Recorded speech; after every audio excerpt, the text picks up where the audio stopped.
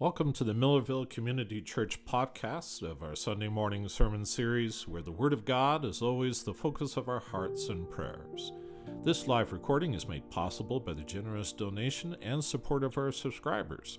If you would like to join the growing community of seekers and believers who support MCC podcasts, just go to our website, www.millervillechurch.org, and you can make your online donation anytime.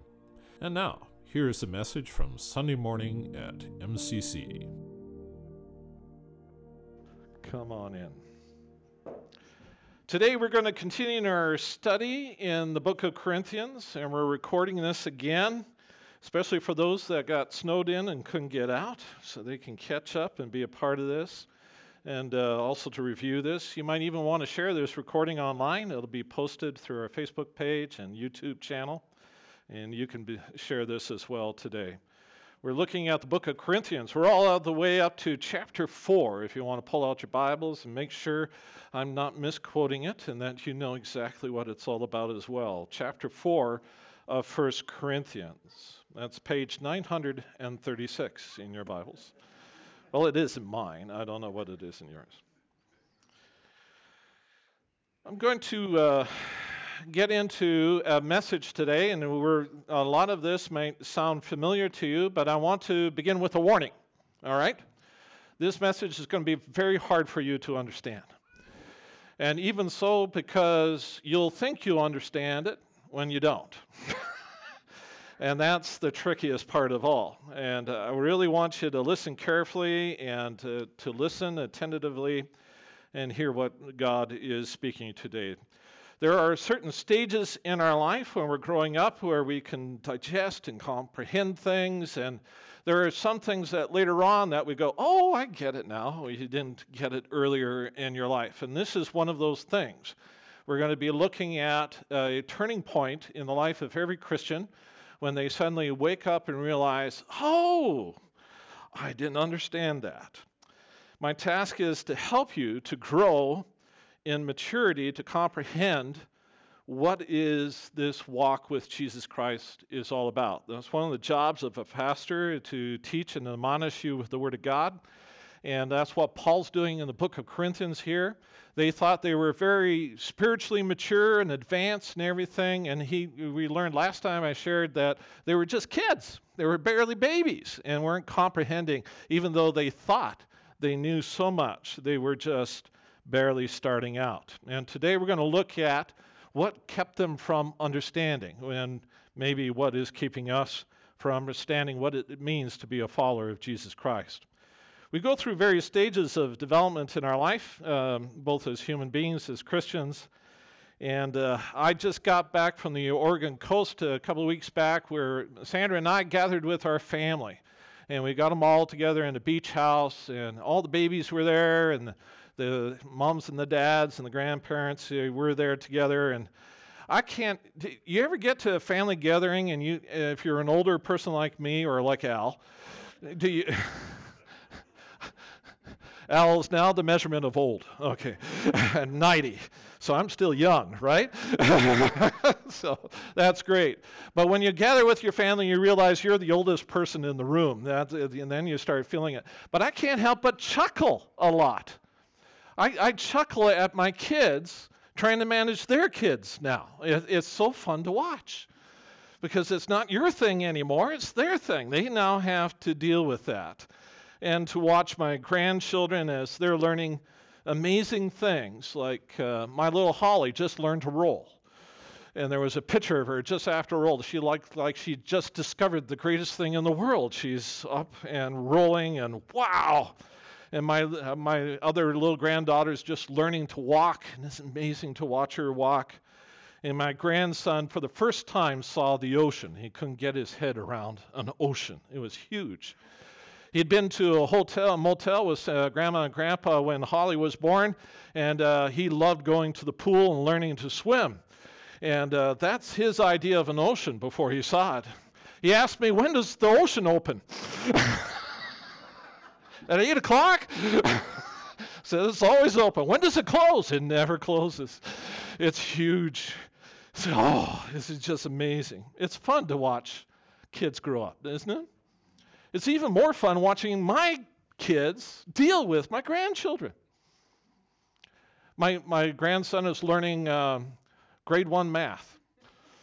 Oh my goodness. Learning to add and subtract with the new math, they have to draw charts and graphs in grade 1 and figure out and explain how they came to the answer. What's even more fun is watching my son trying to explain it to my grandson. That is because his patience is not very long, and I remember what it's like. It's fun to watch little babies learning to digest their milk. Even more fun watching my children wiping off the spit up on their shoulders and everything else that they go through. Life is a journey of growing and changes that we go through in our life. And it's the same as a Christian. You go through changes too. You grow up in your understanding of what it means to be a follower of Jesus Christ. It all begins with John chapter 3, where we're born again into the kingdom of God when we receive the Lord Jesus Christ as our personal Savior. Holy Spirit comes into our spirit, and we're born again in our spirit. And for the first time, we begin to understand spiritual things we could have never comprehended before with the help of the Holy Spirit. And we think that is so exciting. And we begin to grow and understand things. We're barely walking, barely keeping our balance through this world that wants to knock us over. We begin to understand revelations that God gives us and grow in our maturity in Jesus Christ. It's a good analogy to think about a baby growing up and what it's like, because in Christ, as we mature as believers, we begin to struggle with some of the basic problems in our heart and our attitude, just like children do. And there is one major issue that every child has to deal with, and every Christian, when they're born again, has to eventually get to one major issue that is the turning point in their Christian walk. And I've been a Christian for a long time. I've been a pastor for a long time. And even in my own struggle, I have discovered this is the key turning point in our lives. And what I'm about to share with you, this one major issue, will offend some of you. And it should offend us, because that's how we're going to grow in Christ. Some of you will hear what this major issue is. I'm about to tell you it, and you will think once you hear it, oh, I've got that nailed. I understand what that is. And you have yet to understand what it's all about. So don't jump to conclusion are you ready to hear what it is? The one major issue in our lives. Okay, here it is. You are not the center of the universe. Now, you think you know what that means. But as we get into this, we'll find out you may not know what that means. You know what it means to be the center of our universe, but what does it mean not to be the center of the universe? This new life in Christ, this being born again in John chapter 3, it's not about you.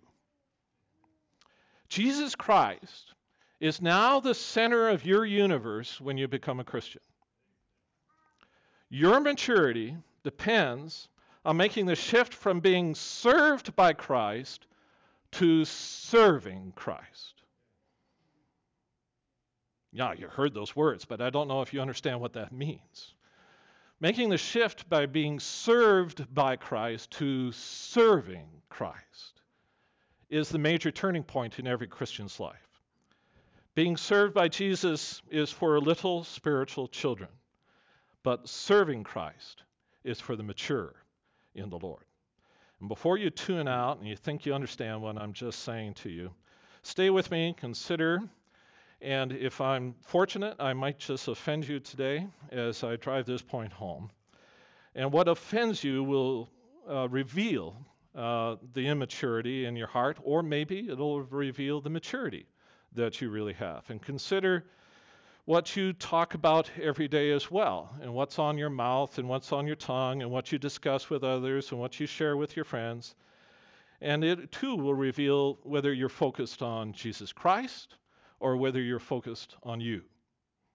And that's the turning point.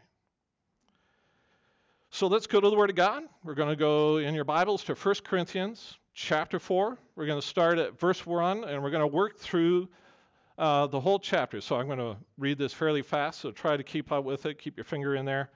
Here it goes. Let a man regard us in this manner, Paul says, as servants of Christ and stewards of the mystery of God.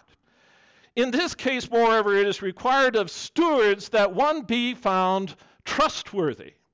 But to me it is a very small thing that I may be examined by you or by any human court. In fact, I don't even examine myself, for I am conscious of nothing against myself, yet I am not by this acquitted. But the one who examines me is the Lord. Therefore, don't go on passing judgment before the time, but wait till the Lord comes, who will bring both to light the things hidden in the darkness and disclose the motives of men's hearts. Then each man's praise will come to him from God. I take on these chapters and I think just that one passage, that's a week's sermons right there, but I'm going to go fairly through focusing on one aspect of this. To be mature in Jesus Christ spiritually is to be a servant of Christ. That's what he's saying. Let a man regard us in this matter as servants of Christ. Isn't that what he says? The moment when you move from being served to serving, you are stepping into maturity. That's what it really comes down to. We used to call that, when I was growing up, sanctified, set aside for the purposes of God. And how does it occur? When you start serving in your life to the Lord Jesus Christ. It's when you gain your balance and you realize your place in the kingdom of God and the purpose of God for you. Jesus Christ will never really be your Lord until you start serving him. Do you understand what I'm saying? If you're just always receiving, you're not in a lordship position with the Lord Jesus Christ. When you start serving him, he becomes your Lord. He may be your Savior. He might save you from sin and from judgment to come, but only those who serve him and at his pleasure as king knows what it is to be mature. Being a servant or a steward is not just a title. I'm a servant of the Lord. It is an attitude that you carry within you. You notice in this section that Paul talks about, I'm not a very small thing to be examined by you, a human court. I don't even examine himself. Let me boil that down, what that means in service. Service is about serving at someone's pleasure. So it's not everyone. I was talking to our head usher, Reg, and talking about the ministry of ushering, and he's got a wonderful ministry going there, and that's a great place to serve. But not everyone knows how to serve well. And what it means to serve well is to know the person that you are serving and what it is that they really want, to anticipate what they desire. If you can do that in any business, you'll be a success, right?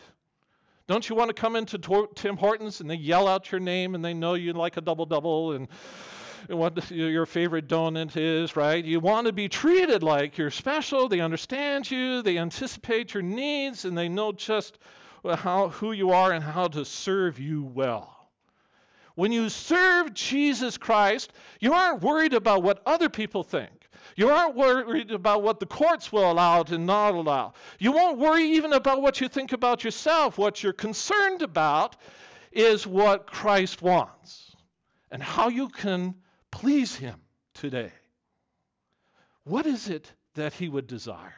What could I do for the Lord that he would really desire and appreciate? This shift in our attitude moves us beyond ourselves, beyond pleasing other people, and into a preoccupation to what pleases God today.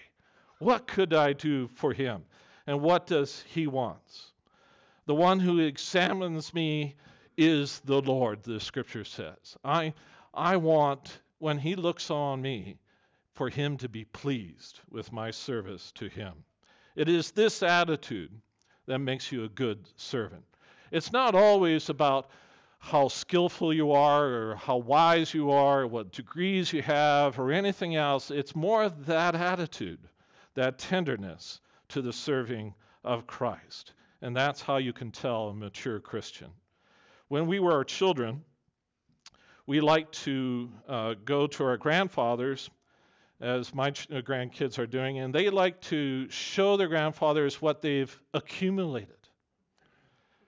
And my grandson at age 6 is in grade 1, and he is starting to lose his teeth.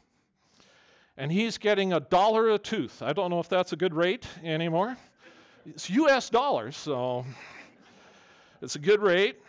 He's lost one or two, and he's proudly smiled at me with his toothless grin. He says, I already have $2, Grandpa. He thought he was very wealthy, and he was counting his teeth, figuring out how much he could accumulate. He's even brave enough to pull them out as soon as he can because he wants to accumulate. Look at what I've got here. I've gave him a little treasure chest about a year ago from my father, his great-grandfather, through me, and we gave him this little treasure chest, and in it were coins we've collected and passed down. The American silver dollar and those things. But there are also some coins that my kids looked up and said, that's worth a bit of money. But to Henry, it isn't. To my little son, he's accumulating playing cards, like you used to collect hockey cards at Tim Hortons and other things like that, and that's what's important to him. But when we're growing up, you ever notice it's what you accumulate and what you can show that's important? Some of us have never grown out of that stage. We're still talking about the things we've accumulated and what we have, and we present that to God, and that's what we want to talk about. But that's not maturity. That's immaturity. Because it isn't about you or the things that you accumulate in your life. The spiritually immature are the same, and I've been spiritually immature for a good part of my life. I could boast of many things. We can boast about how many hours a day do you pray? How often do you read your Bible? And how many people have you led to the Lord this week? We could boast about these things. But all of that is spiritual immaturity. You could boast about degrees, which I've accumulated from colleges and universities. I often dread gathering with pastors at conferences. I really do. Because every conversation begins with, oh, where do you pastor? And the second question is, how many people attend your church? Which is accumulating numbers again. Which begs the spiritual immaturity of it all, right? By the way, if anyone's ever asked you, I play games with people that are spiritually immature this way. People ask me, well, how many people attend your church? I always say, about 10,000. 10,000! Well, they don't come all on the same day or even the same year. But they come and go, about, I'm guessing. It's all silly. We rank ourselves as pastors when we get together by the sizes of our congregations, and those that have very large congregations tend to hang out with those with very large congregations. The smaller congregation, the further back in the row you have to sit, and we get the guys with big congregations to stand up front and to preach and to share and tell us how we can get bigger congregations as well, and it's all rather immature, isn't it? Because it isn't about that. It's about, is Jesus Christ pleased with us? No matter whether we're prospering or not prospering, whether we're succeeding in the world's eyes, that's what Paul says. I don't care what the world says. I don't care what you say. What I'm concerned about is Christ pleased. Just as a side note, some of you think you are not proud, but you think you are humble and of what you have and you don't have in your life. But I want you to know humility and not being proud like sinful preachers can be a tricky thing to achieve. Even when you think you're humble, you might not be humble. Did you know that? You may think of yourself as one who is always being judged by others. You ever think of yourself that way? They're so judgmental. Why are they so immature?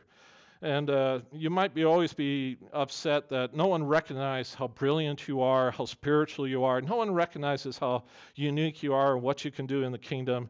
You might often feel like you just don't have what it takes sometimes. You might be the one who beats yourself up and says, oh, what can I do? I don't know anything, and why should anyone pay attention to me? You might not think you're smart enough or spiritual enough or important enough to be chosen for service or used by God. I want you to know this. That's not humility. That's you thinking about yourself. That's what that is.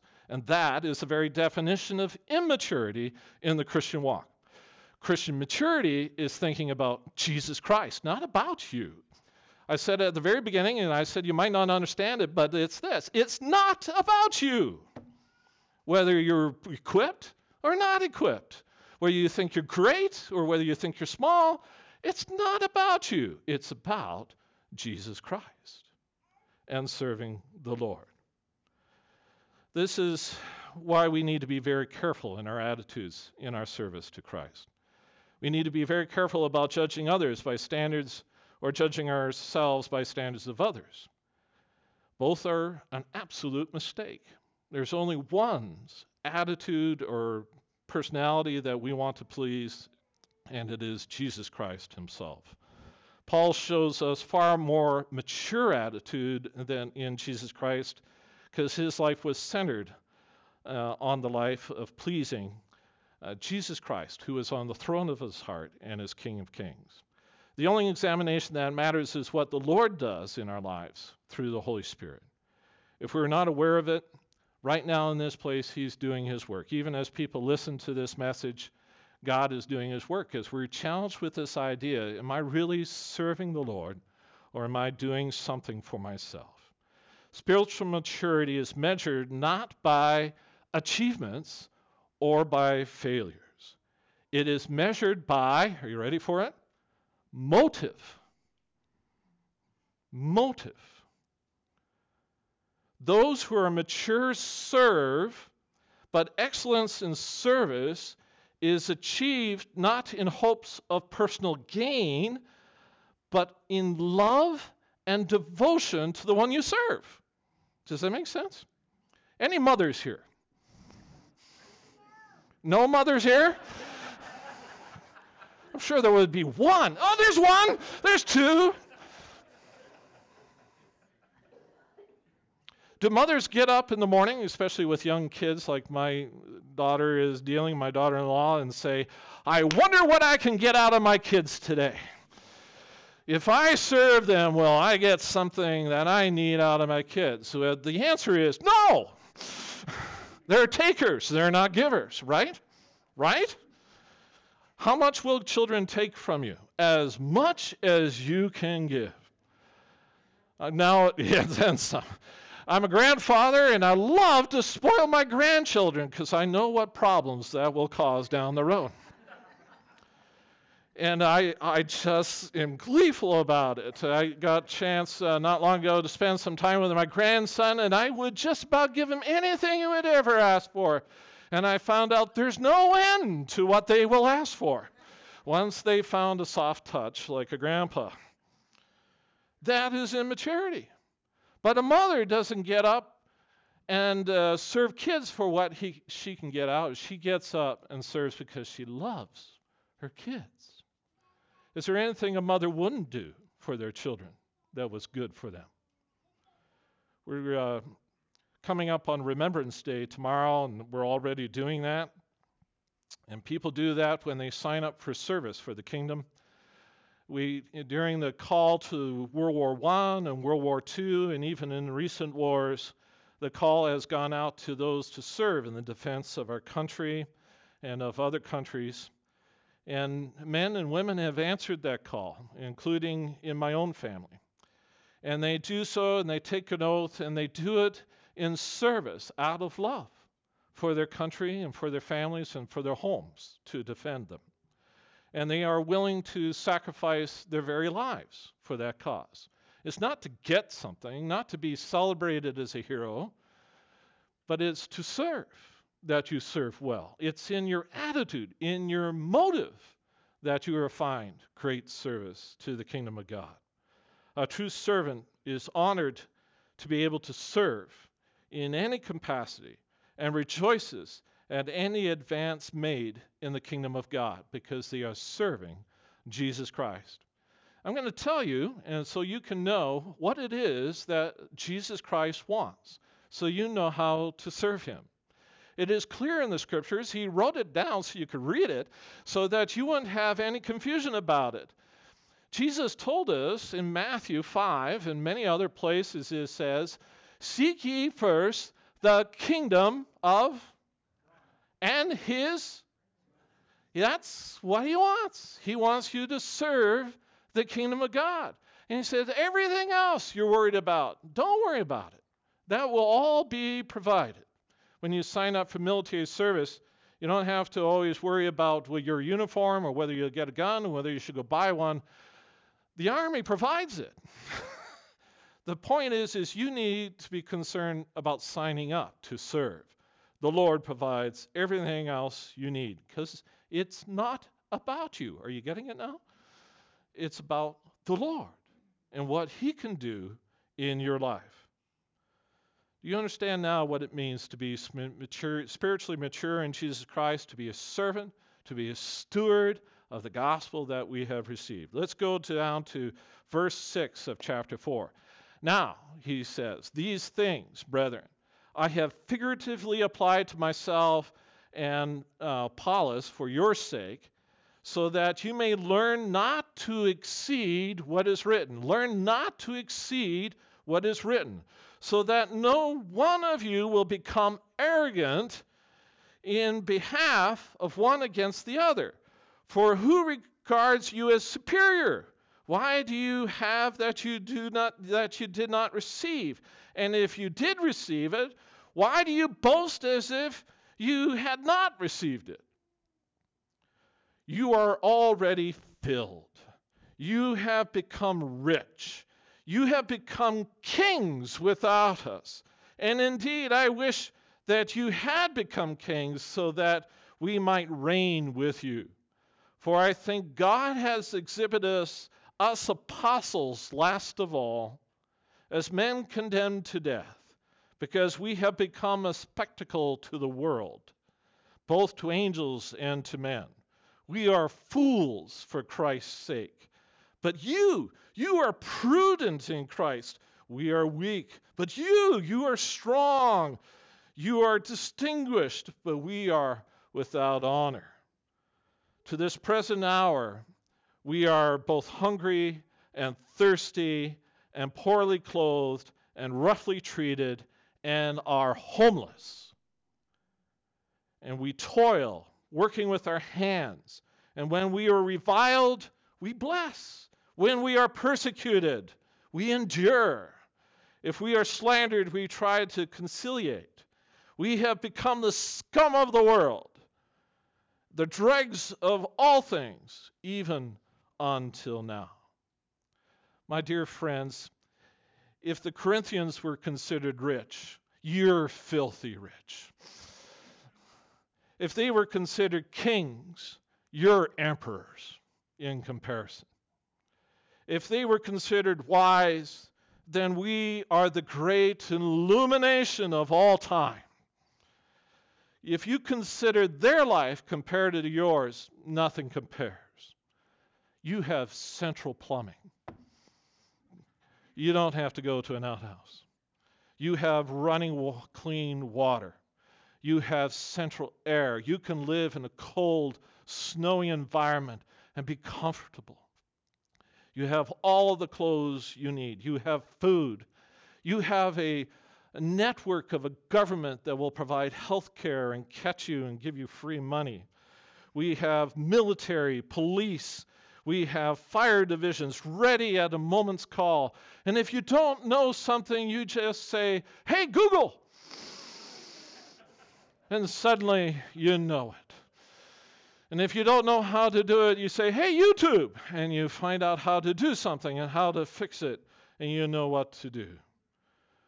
You have food in such large quantities, you don't know what to do. It's sitting on shelves waiting for you to buy. And you can buy it on credit even. Compared to the Corinthians, you're filthy rich compared to them. You have refrigeration. You have freezers. You have so much. Corinthians thought they were rich in other ways as well. They had nailed, of all the people, the prosperity gospel long before it was a thing in our time. The reason for the great prosperity, they believed, was due to the belief that they were spiritually superior to others. They thought God was really blessing them. We are really mature spiritual Christians. They had gone deeper with God and knew spiritual power more than others would have ever discovered, and that's why they were ruling as kings. They had grown proud in their spiritual power, and they had gained as a result of their spiritual gifts that they were using in their fellowship, and they had grown also arrogant with that. I want to warn you, as Paul did in this passage, to beware of spiritual pride, for it will lead you to destruction and to deception. Pride is the very root of evil that seeks to control you, and it does it by inflating your ego. And when your ego inflates, it's about you and not about Jesus Christ, right? Amen? Through it, we become arrogant, and we look at what we have accomplished. The Bible warns us, and it's right in that passage, learn not to exceed what is written. Learn not to exceed what is written. This is one of the great problems of our age and of Paul's age, and that we are interpreting and reinterpreting Scripture all the time into deeper and greater truths so we can go deeper into God. I warn you now to be very wary of anyone who encourages you to go deeper into God. I have met too many who have been seduced into false teachings with this temptation of becoming deeper spiritual experience. And this is what they've been chasing, and what results is pride and arrogance within themselves. The written Word of God, that Bible you're holding in your hand that we're reading today, is the only real hope you have of not going beyond what is wise into foolish spiritualism, because that's what Paul is dealing with in the Corinthian church, is a foolish spiritualism. Some may wonder why you should learn methods like the inductive Bible study method, like precepts. And one of the major reasons for it is it's what's going to keep you out of a cult, not to go beyond what is written, because many people are doing that. Years ago, I read Walter Martin and went to Bible college in the 70s. I was a young high school student, and I was fascinated by cults like Baha'i. You ever hear of them? And the Moonies were really popular, and we were watching all these groups, not the old ones like Jehovah's Witnesses and Mormons. But as I read Dr. Walter Martin and The Kingdom of the Cults, we have that book in our bookstore right out there. You can pick it up today. He basically said, anytime a group says the Bible and, you're moving into a cult. It's on the Bible and the Bible alone, not to go beyond what is written. If we could learn that, we could protect ourselves. And that's why that discipline of saying, not what do I think, not what did someone else say, but what is God actually saying? Plainly, simply, and not to go beyond that, is what protects your walk, your heart, and makes you a good, mature servant of God. The written Word of God is the only real hope you have, not to go down that foolish road. If you want to be closer to God, if you want to grow, then you serve Him, and you serve Him well with the right attitude. And our maturity as a Christian is not proven in what you've accumulated. Children will boast about it all the time, but it's about how you serve Him and whether He's pleased. Service of Christ is about deepened by gaining things, but here's the word that you won't want to hear. Service is measured by sacrifice, not by gain. Maturity is measured by sacrifice. Since we are given every good thing from God as a free gift from God, we didn't earn it. You were just given these things. There's very little to boast about a gift. The gift says more about the person who gave it to you than you who received it. It says you were loved. When we're asked to sacrifice what we are given willingly and lovingly and without regret for the kingdom, that's considered maturity by God. Paul contrasts the Corinthians' growing richness with the sacrifice of the apostles. Did you see that in that passage? It says, look at all you have gained. You live so rich and well. And look at us apostles. We're living homeless. We're disgraced and hated by the world. And they knew that in their service and their sacrifice, that their God loved them. They did it for the love of God and not to gain anything at all. And when we serve the Lord, we serve the Lord sacrificially to Him. It is the mark of maturity. Our service is to Jesus Christ. It's not to each other. And this is the other great thing that we're always missing. It's not to a needy world.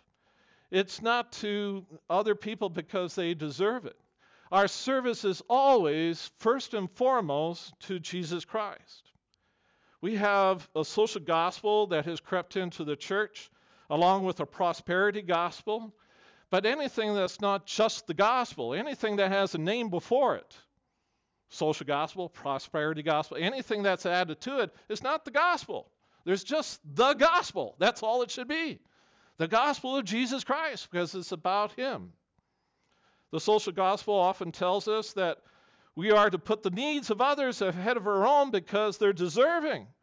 But a servant of Jesus Christ puts the needs of Christ ahead of everything, whether anyone deserving or not. The truth of the Word of God is that we are to serve Jesus Christ, first and last. Whoever you serve, that is your master. Do you understand what I'm saying?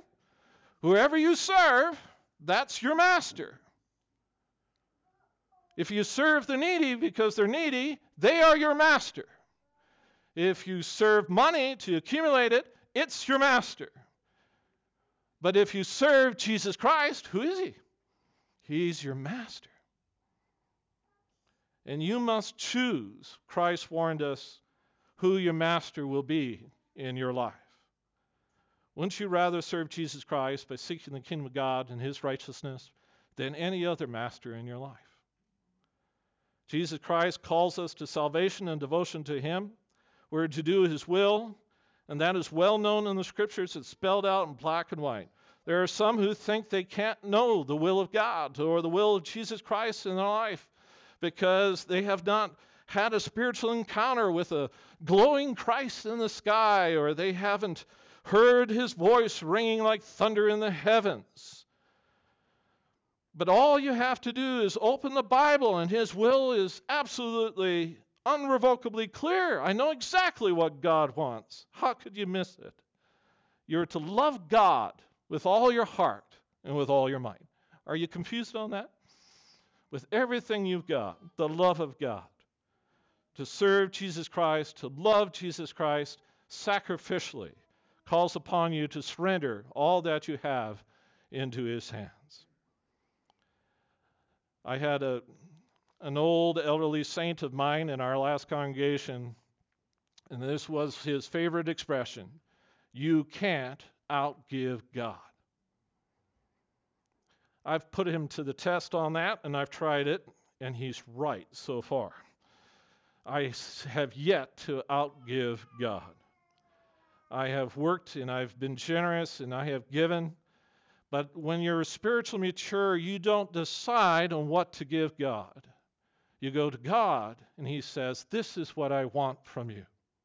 And that's what you surrender. Do you like it going to a restaurant? You might do that after this service. You might sit down at a meal, and the waiter comes up to you and say, Oh, so welcome to our restaurant, and I can tell by looking at you what you want today is liver and onions. And that's where we're going to serve you. I know you came for filet mignon, but that isn't what you really need. We're going to serve you liver and onions. I can tell that's what you really want and what you really need, and that's what you're getting today. Would you go back to that restaurant? Al would. Secret to living to 90, liver and onions. Al's luck, they'll serve you roasted beets, maybe, or something else. But when we're really served well, we want people to know what we want, or at least ask what we want before they start shoving it at us, right? And yet we treat Jesus Christ just that way, don't we? Hey, God, I think you'll really like this. You'll really love letting me win the lottery so I can give you 10% of it back, And that isn't love. That's not obedient service. That's not the right attitude. You've missed the boat altogether. To know God, to love God with all your heart and with all your mind. There's no confusion about what God wants. And the second thing he wants is that all people everywhere would be saved and to come to the kingdom of God. He doesn't want one person to perish or experience the judgment that is to come. He wants all people to hear the gospel and to be saved. That's what Christ gave his life for. Any confusion on that? Is it clear what the Lord wants? Let's go down to verse 14. I do not write these things to shame you, but to admonish you as my beloved children. For if you were to have countless tutors in Christ, yet you would have many fathers, for in Christ Jesus I became your father through the gospel. Therefore I exhort you to be imitators of the Lord, and he will remind you of my ways which are in Christ, just as I teach everywhere in every church. Now some of you have become arrogant, as though I were not coming to you, but I will come to you soon, if the Lord wills, and I shall find out not the words of those who are arrogant, but their power. For the kingdom of God does not consist in words, but in power. What do you desire? Shall I come to you with a rod or with love and a spirit of gentleness? Paul sees a problem at Corinth. They are acting like children, doing whatever they want and boasting in their independence. Chaos is the character of this church, not service. Have you ever met a child, now think about this, that stands defiant before you and dares you to change their will or to make them do something? You ever meet a child like that? And it's a showdown, a contest of wills. You can't make me. And they can be 2 feet tall and do that, right? And just be absolutely defiant. They may say things like, you can't make me, or you aren't the boss of me. Now imagine a whole church full of people like that.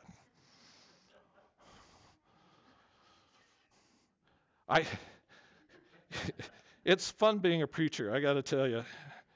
Because most people I meet say, well, what do you do for a living? I'm a preacher. Oh, well, you aren't going to persuade me. You can't convince me.